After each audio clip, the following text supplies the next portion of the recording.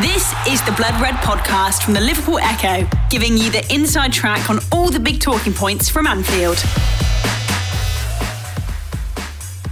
Hello everyone and welcome to another edition of the Liverpool.com podcast. I'm your host Mo Stewart. I'm joined once again by James Martin and Emmett Gates. Now, we don't normally let you know when exactly we record these, but if I tell you we're in the middle of a fiasco, you can probably work it out. But this is December. We are deep into awards season, end of year lists. Everybody's reflecting on the year that's just gone by, and we here at Liverpool.com are no different.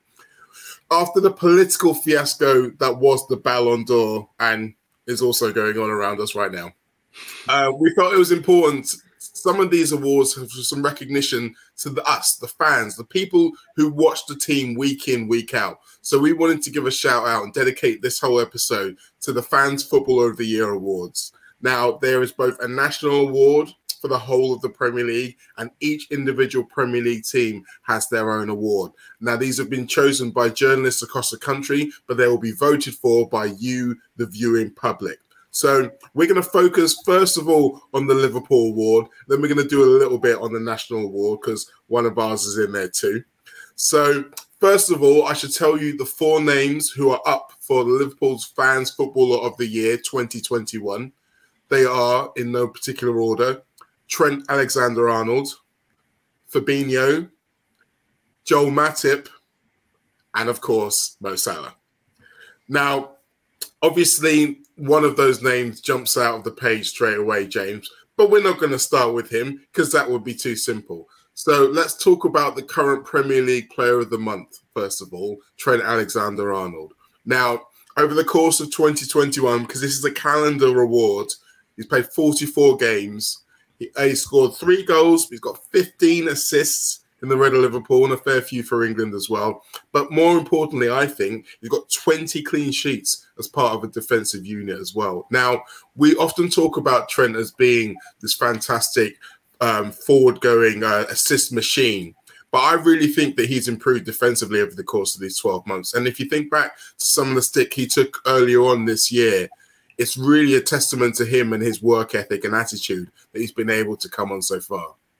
Definitely. I think it's very interesting, actually. I think the defensive crisis last season could almost have helped Trent Alexander-Arnold's long-term development in the sense that there was that situation where Jurgen Klopp had to say to the fullbacks, look, rein it in a little bit. You can't bomb forward quite as much because, at the end of the day, we've got Matt Phillips and Reece Williams between you. We need you back here giving them some kind of protection. And, I mean, it clearly hurt Liverpool's attacking play. We saw the knock-on effect on that. But there was definitely a more defensive brief for both of them over that tricky period. And I think, there was sort of January, February time, maybe Alexander-Arnold was struggling with that quite a lot. We saw him left out of the England picture around that time as well. But then the reaction from that, having had that more defensive role for a couple of months and then having had to deal with that Gareth Southgate snub, the way he came back was just phenomenal. And like you say, not just in the attacking sense, but in terms of balancing that with those defensive improvements, which are really clear in his game now. It's one of those things where there's just a huge mismatch in terms of like general perception and Liverpool fans' perception. But the people who are actually watching him week in, week out realise now that he is a very accomplished defensive player. Like it's never going to be his key role, but that's a tenet of the system rather than a particular weakness in his game. He's become ridiculously well-rounded. He has, and James makes a really good point there, Emma, about the perception. I think because Trent is so good going forward, he's always going to be assumed he's one of those players who doesn't have defensive responsibilities, or it doesn't even matter, so to speak. But when you are a part of a defensive unit like he is, and such an impressive elite unit, you have professional pride. You want to believe that you are able to face off against any other attack up against you. And the racking up of the clean sheets, particularly in the second half of the season, is going to be a real source of pride. And for anyone who still peddles the old line about, Trent can't defend, all he's got to do now is point to the numbers. Yeah, absolutely. And although in saying that I do agree with you and James, I do think he still is defensively suspect at times. He's undoubtedly improved, but because he bombs forward so often, he is guilty of leaving space behind him open for teams to hit on the counter-attack. But in terms of actual one-on-one defending up against an opposing winger, he has definitely improved over the course of 2021. And especially, at the back end of last season, when you consider Liverpool's defensive crisis in defence and who was missing, and the fact that, a lot of the clean sheets came in that second half of last season, makes his achievement this year even more impressive. I think so. I mean, the out of position thing, that's probably going to be a long running debate forever and ever, because there are some people who say, obviously, it's down his side. He's the one who's been targeted by the opponents. But then there are others who say, well, as part of the system, so it's more of his job to be there and not be there. That one will go on forever. But I think that's the trade-off. He is so good. He reminds me of an English Dani Alves. Dani Alves wasn't the greatest defensively, but you could give him a pass because he offered such an attacking outlet on the right-hand side. He was almost like a fourth attacker. And Trent Alexander-Arnold's the same. I mean, we saw that in the game against Aston Villa last weekend when they basically packed the box. Like, the whole team was in their 18-yard box, and the likes of Mo Salah and Sadio Mane had very little room. So basically, Trent on the right-hand side had a lot of freedom to rein in crosses, and we all know about how good he is with crosses. And so in games like that, he is crucial because he offers another outlet to attack when the likes of Salah and Mane are swamped by the opposition. So I think it's all about the trade-off. You have to take the good and the bad. And for me, there's definitely more good. The positive outweighs the negative with Trent. I think that's very much the case. And as you mentioned previously, his one-on-one defending has improved. So regardless of where he is or where he isn't, when he is there and he has to do the job, he is now doing the job. One final thing about Trent in terms of areas for potential improvement, James. I mentioned he's only scored 3 goals. I mean, they were all bangers, to be fair. But is that something that we should be expecting more from him? I know that he is so deadly with his crossing, but eventually teams that are going to start dropping off of him, assuming the cross. It's going to give him space, and he's got a wonderful right foot. You'd expect him to be able to hit the target, maybe a bit more than he has done. Yeah, and let's not forget that his role has changed in the team slightly just within the past few months alone. With that sort of tucking in more into the central positions, Klopp's been very clear that he doesn't see his future in midfield, but he's also said, look, at times in game when we're on the ball, he's now playing essentially as a midfielder for us. He's coming much more narrow than he has been.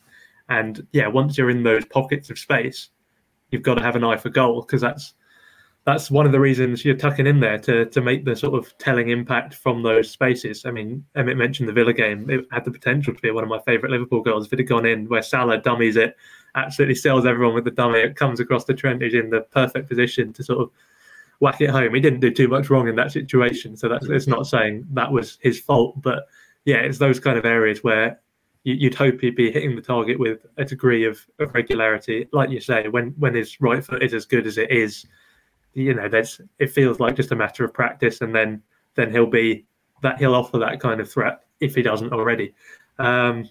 You look at someone like a Reece James at Chelsea, he has that knack for shooting very effectively from the tight angle. So yeah, defenders don't know whether they're facing the pullback or the near post shot, makes it much harder to defend. So yeah, Trent's the kind of player who's always going to want to be improving everything he can. You watch interviews with him, he's always saying the same. Another thing he said is how he wants to develop his left foot more, which would make him, frankly, unplayable. A who can literally go either side, either way. Like, it's just good luck to anyone trying to stop him, But yeah, I think goal threat, you would like to see a little bit more free kicks he could become more consistent on. When he scores them, they're amazing, but some of them are awful. So yeah, a bit more consistency in the shooting, both in play and sort of from dead balls. But yeah, these are picking. Splitting hairs. I mean, these are things we fully expect him to do as well, because he is that talented a footballer, we should point out. Okay, so let's move on to the next nominee, another very talented footballer, someone who got on this list despite making only 20 appearances in the Red of Liverpool so far in 2021. He managed to be another member of this defence who's kept 10 clean sheets in those 20 games, and he is, Emmett, the best dribbler of a football in a direct straight line I've ever seen in my life. It's Mr. Joel Matip. obviously I mentioned that he missed a large part of 2021, but how good has he been when we've had him on the pitch?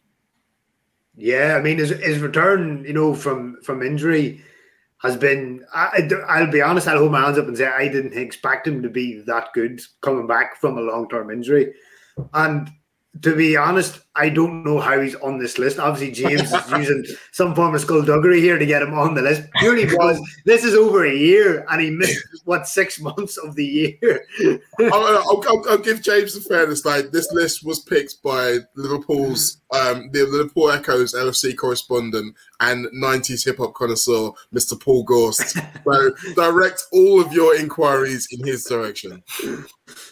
But to be fair, I think that speaks volumes of how well he has done. The fact that he missed all of the second half of last season, and he's got on this list for 2021. So, I mean, yeah, him and Van Dijk obviously both in return from their long-term injuries, and they've come back and they've formed a really solid partnership. Mm-hmm. And actually, you would probably say Matip has been the more impressive of the two since coming back.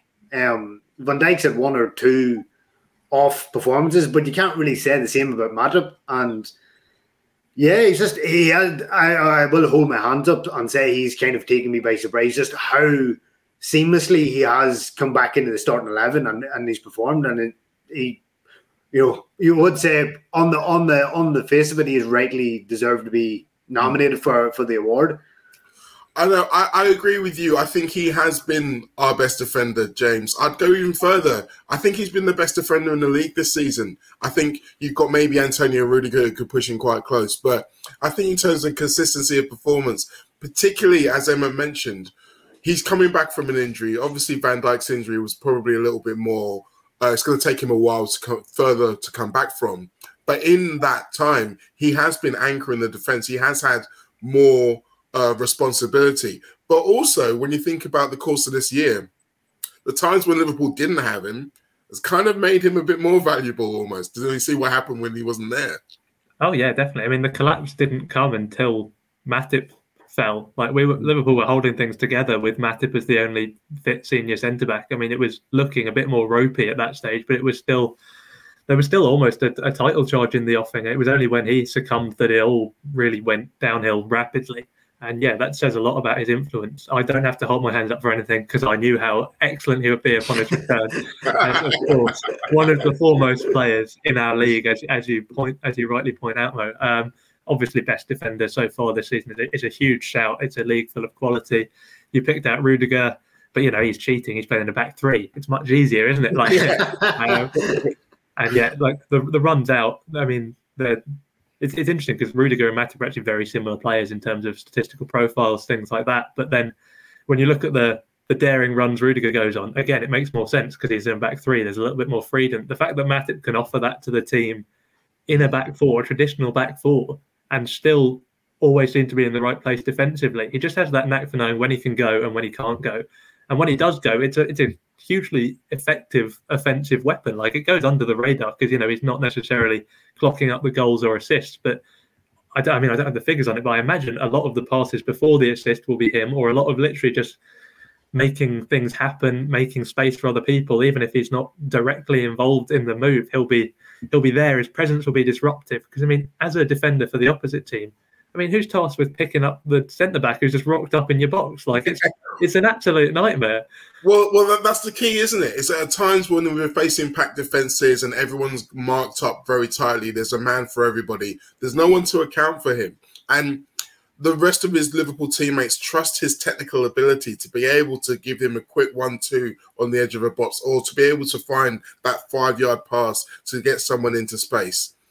Emma, I do have to bring up, however, his goal return. I know it feels a bit churlish to talk about all these defenders, talk about them not scoring goals. But just like we see him go on a Matip round ball, seems like every game now, he gets a chance in the 6-yard box. And every game, it does not look like scoring. Now, obviously, this is one of those scenarios where opponents are going to be keying in on Van Dijk and potentially Firmino when he comes back into the team, and Jota as it stands now. So he's most likely to get space. He's a big guy. He's got a big head.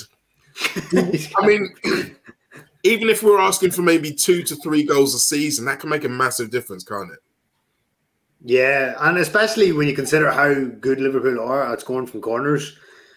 His goal return isn't exactly the greatest. He should be using his height to his advantage and getting on the end of them and directing them in the correct manner and putting it towards goal.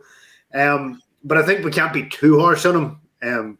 For me, as long as he does his work at the other end of the pitch and not the other, I'm happy enough. Even if as long as he keeps the goals out as opposed to scoring them, I'm still happy with how he's doing. But yeah, he should be at least getting 1 or 2 a season, especially from corners, as you say, with his height on his head. He's got an odd technique when you watch how he heads the ball, particularly in an offensive sense. Like, he doesn't really get off the ground. He just kind of sort of stretches up towards it, just like, it's, like you say, it's given his physical attributes, you do feel that he should maybe score more. But as a fellow tall person who's terrible in the air, I do feel his pace. So see, that thing about jumping is a good shout, though. That's something that, now I think about it, he does act like he's always been the tallest in whatever room he's been in, so he's never really had to jump or stretch for anything. And now it's like, well, maybe it's time to start exercising those calves. We'll have to wait and see. Now, moving on now to our third nominee. Now, this is a fellow who did play a lot of games, and he almost played all over the pitch. It's the Brazilian Fabinho. He managed 39 games in 2021 so far. And I'm putting his clean sheets numbers up there because he did spend a significant time in defence. He got 17 out of those 39 games, which is a good return. 1 goal and 1 assist added into the mix as well. Emma, I'll come to you on him first. I feel like, to a certain extent, we could almost give him 2 separate marks for 2021, the centre-back mark and the defensive midfielder mark. And obviously, centre-back wasn't something that he particularly wanted to do. It was out of necessity. And he did a good job for a considerable period of time. However, it was one of those things that the longer it went on, the more he began to struggle. Yeah, absolutely. I mean, it's okay to put, even though he's a defensive midfielder, it's a different position than playing a centre back. And you can put a central or defensive midfielder in centre back maybe for 1 or 2 games and they could get by. But it was some point Fabinho was like, 5, 6, 7, 8 games in a row because Liverpool had no other alternatives. And eventually you will get caught out. The position is not natural to your game. You will get caught out against better teams. With all due respect, you can get away with it against Norwich, Burnley, Crystal Palace. But if you play at Man City, Chelsea, Tottenham, you will get caught out eventually. And it's not that Fabinho actually got caught out, but you could tell he wasn't entirely comfortable in the situation, in the position, which is no fault of his own because, it doesn't come easy to him. No, and the other thing we have to remember, James, is that he could never really get settled because his partner was changing from week to week. I think he had more different partners than any of the other centre-back pairings. I think he had about 5 or 6 different partners over the course of the season. So you're already doing something you're not quite used to. Your head's absolutely spinning. And then you're having to work out, well, who's going to take the lead, who's going to be the organiser when it's changing from week to week. I think he did fantastic to last as long as he did, really.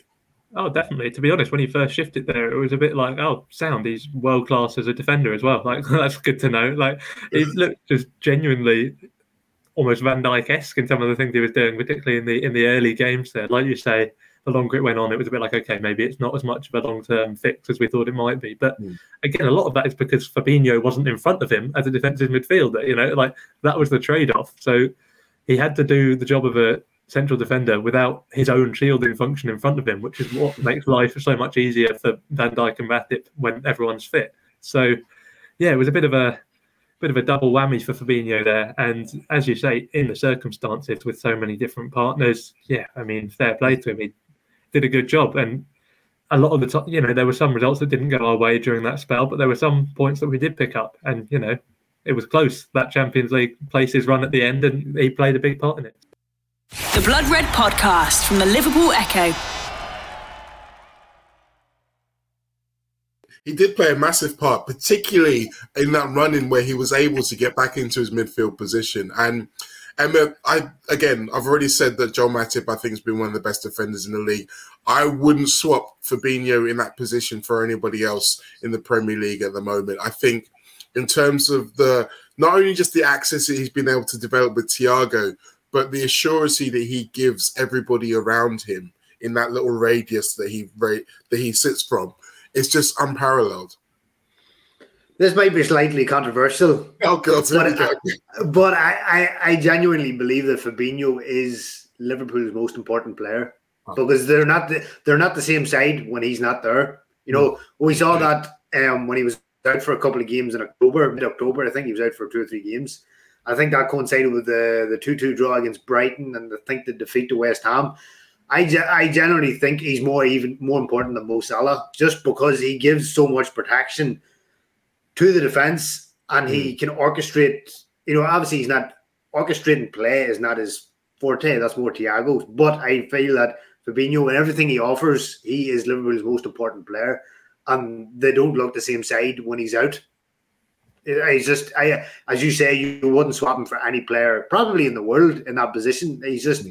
He's immense and he's almost like 2 or 3 players in one. He's a bit like I compare him kind of to N'Golo Kante in that he's kind of like 2 or 3 players in one. But Fabinho is better technically than Kante is, and I think there is no one in world football like him at the minute.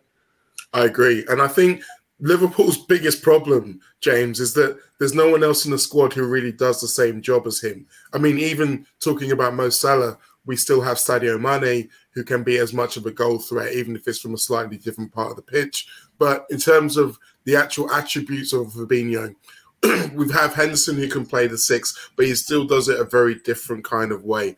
And obviously, previously, we've had Gino Wijnaldum who've done it. But now, as Emma mentioned, when Fabinho is out, you are starting to think, well, who's the best person here? And we're having to make do and mend a little. Yeah, I mean, it's no disrespect to Henderson, but we don't have to say he does it a different way. He does it worse, which is it's because Fabinho is watching Jordan. But again, it's like we say, Fabinho has a case of being the best in the world in that position, so it's really no slight on him. But and again, he's so good as an 8, like it's just not his position, which is fair enough. It's the same way Fabinho wasn't as good as Van Dijk or Matip when he had to drop into centre back. It's just the way it goes. But yeah, there is a severe lack of depth beyond Fabinho. There's no other natural defensive midfielder in the team. I mean, Tyler Morton's been doing it a little bit recently, but again, even in the youth teams, he's been playing further forward. So it's another repurposed number 8. So even coming through the academy, there's no obvious Fabinho air or Fabinho cover. So yeah, it's probably one to look at in the sense of, you know, if we can get a deal done on a good value and someone is willing to come in mostly as cover, almost like the Tsimikas of defensive mid, if you like, then it would be handy because you do start sweating as soon as Fabinho's out. But then that is sort of the curse of having such quality players, because whoever comes in when he's out is going to be a step down in quality because he's just that good. I mean, we could really do with 11 Tsimikas when you think about it. But I mean, to be fair, we have got quite a few, or when I say able covers, let's say. But yeah, I think his is very much the hardest position to cover currently, and it's because he's doing such a great job of it. And hopefully he's someone who is tied down for a long time, so hopefully he's able to stay free of injury and really show the world what he's capable of. Which brings me really nicely onto the 4th and final nominee of this Fans Footballer of the Year award. No surprise to anybody, it's Mohamed Salah. We've mentioned the fact that Liverpool have had an up and down 2021. We had that period where it was rough for all of us. Even in that period, he was still a threat. He went, I believe there was one period where we had 5 Premier League games without a goal, but he was a threat in every single one of those 5 games, James. And his current total, 50 games in 2021 for Liverpool, 36 goals, 11 assists. I really am struggling to find anything new and fantastic to say about Mo Salah. How are you doing? Yeah, similarly. I mean, one thing I will say is that when you hear those numbers, you think, how did Messi score more than 90 goals in a calendar year? Like, Mohamed Salah is having, one of the most phenomenal years any of us have ever seen. And yeah, he's about 60 on goals off the pace. So, but yeah, no, that's no slight on Salah. It's just a credit to otherworldly talent that Messi at his peak was. But yeah, I mean, Salah now is taking up the mantle as best player in the world, and if you extrapolate, seventh if you want to go for the Ballon d'Or. Sorry, yeah, but no, if you extrapolate, we're writing that wrong right here, Emma. Yeah, you're right. No. Fans Footballer of the Year, we have the chance to make amends. But yeah, if he'd been posting the numbers he'd been doing this season throughout the year, then he'd still be behind, but he wouldn't be very far behind those kind of just otherworldly, ridiculous, unbelievable numbers that we've seen in the past. He's really, you didn't think he had another gear, but he's found one. He's scoring even quicker than 17-18. Like at the equivalent point in his debut season, he hadn't got this many goals. So yeah, it's remarkable stuff. He was already, I think he was our most important player. Maybe there's a case for Fabinho, but he was already right up there, and he's got better, which I don't think any of us were expecting.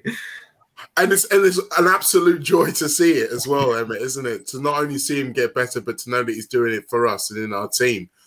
And James mentioned there the 17-18 season and the fact that we all thought that would never be bettered. I mean, he's got 21 already. There's talk of him getting 50. I mean, at the moment, there are very few players in world football who you can casually say, yeah, they might score 50 goals in a season. In fact, I would say there's probably 3. And he's looking like he wants to join that group of 3. Am I speaking out of turn here? Do we think it's possible he can score 29 goals between now and the end of the season? I mean, you definitely wouldn't rule it out. And I mean, you were saying about the 3. I would actually, currently, I would put it down to maybe 2, Salah and Robert Lewandowski. I don't think Messi or Ronaldo now can post those kind of numbers anymore. So you're literally just talking about 2 players at the going rate. And I think what we need to remember too is that at the back end of last season, it was Salah that carried Liverpool to a large extent to that 4th, because Sadio Mane and Roberto Firmino's numbers, their output fell off a cliff, compared to the prior 2 seasons. So it was really Salah that carried Liverpool to that 4th Champions League spot in many regards. And then in this season, he's kicked on, and I think he's become a more complete package. Like some of the assists that he's given this year, like I'm thinking off the top of my head, the outside of the foot pass to Mane against Watford, like delightful. The one against Man City where he skips past 3 or 4 players, slides in the pass for Mane again, who scores. I think this season there's just a greater awareness, because there was always the thing about Salah, about the greedy tag, and that he didn't lift his head. He just got the ball and he was looking for the goal. But I think now there's a greater awareness in his game of where his teammates are. And you're seeing that now in his assist numbers. What's he on now? 9-10 assists in the first half of the season. So I definitely think he has morphed into the complete package as a footballer. And the hope now is for the next, obviously, if fans are getting a bit apprehensive about whether a new deal is forthcoming or not. Mm-hmm. And the hope now is that the club can tie him down for the next 3 or 4 years, because if he continues his trajectory now, we could be, he's nearly virtually unstoppable now, but if he continues as he is, the next 2 or 3 years, he's just going to be, completely out of this world. The idea of watching him soar for someone else in a similar way to Luis Suarez did when he joined Barcelona, I'm not sure I could sign up for that again. So can't take the heartache. I just couldn't go through that again. So you're right, Emma. We need to get that done. We need to get that done seriously. So those are the 4 nominations for the Fans Footballer of the Year award. You can vote for that. The website is www.mirror.com/Fans Footballer of the Year. But Mohamed Salah is also nominated for the National Award alongside Edouard Mendy, Mason Mount, and Jorginho, all of Chelsea, Kevin De Bruyne, Ruben Diaz, Phil Foden of Manchester City, plus Declan Rice of West Ham and Bruno Fernandes of Manchester United. Now, some of those have some strong claims. I would say Edouard Mendy's been fantastic. Ruben Diaz obviously was Player of the Year. Phil Foden's been fantastic. Declan Rice, I think, has done really well in a good team. But this is the Fans Footballer of the Year awards, James. This is about the feeling of going to a match or watching a match wherever you may be and looking at footballers and thinking, wow, that guy is incredible. No one has done that like Mo Salah this season, in this calendar year even. No, not even close. Just on Mendy, I was seeing this graph the other day, sort of assessing how goalkeepers do on 1v1s. And he wasn't even on the graph because it was done by players who faced at least 20 1v1s. And he's still not reached that point for Chelsea yet. So a lot of his impressive stats come from the impressive defence in front of him. So he's a very good player, but yeah, for me, it doesn't come close. But yeah, like you say, no one on the list really comes close to Salah. Like you say, that's a key criteria given what the scope of the award is. You want someone who gets the fans off their seats, who excites players, who excites people, who plays in the right way. Just is capable of producing just the sheer magic that makes people love watching the game. And yeah, there's only one player on that list who really fits that bill, and that's Mohamed Salah. I think you're right there. And I think one of the things you mentioned is key is that he's able to astound opposition fans as well. I think we've all seen the viral video, the Watford fans just standing and applauding that ridiculous goal he scored down at Vicarage Road. And aside from maybe the English midfield trio, Emmett, I think I'm putting him as the favourite for this award in terms of neutral support. He is that guy who still makes people want to watch football in a way that not very many other players can. Yeah, exactly. I mean, as you said, Mo, you vote for a player that evokes feelings in you and gets you up off your seat and makes you jump for joy. It's not really about winning trophies as such, because, I mean, if you based it around that, Jorginho should probably win, considering that he won the Champions League and the Euros. And he is a good player for Chelsea, but he doesn't excite people. That's not his role. And the same for Mendy. Goalkeepers very rarely win awards because it's the nature of the position. People gravitate towards, attacking midfielders or strikers because they're the ones that bring out the emotion in us. And nobody has did that better this calendar year than Mo Salah, by far. No. So there you have it. We have all had our say. And unsurprisingly, we are all voting for Mo Salah for Fans Footballer of the Year. Before we go, who are you two deciding on Liverpool's Fans Footballer of the Year? Because it doesn't necessarily have to be the same man. James, I know that you were maybe thinking about picking someone differently. Yeah, I mean, it's very contrived, isn't it? Because obviously, if Salah's the best in the league, then he's the best at Liverpool. But I'm taking the leaf out of the PFA's book. They seem to find a way where the player of the year who's also under 23 isn't the young player of the year. So I'm happy to follow that lack of logic. And yeah, I mean, I've been given a chance to give Joel Matip an award. So obviously, I'm going never in doubt. I had to tie. I mean, genuinely, I feel exactly the same as you, James. I feel like there's an obligation here to recognise the genius that is Joel Matip. Emma, how do you feel? I would probably go with Fabinho, just for how pivotal he is to the midfield, and basically it doesn't function the same without him. So I'm going to go for the Brazilian. There you go. A wide range of opinions there. And even if the guy who none of us asked for, Trent Alexander-Arnold, wins, I don't think there'll be many too upset. So all of you who've been watching and listening here, let us know who you think should be the Fans Footballer of the Year. And don't forget to vote. You can go to www.mirror.co.uk/Fans Footballer of the Year to cast your vote and right those wrongs of those political idiots in UEFA and France football. James, Emmett, I feel like our day is not quite over yet, but thank you for the supporting of it. At least this has been fun. Everybody else, we'll see you again next week. You've been listening to the Blood Red podcast from the Liverpool Echo.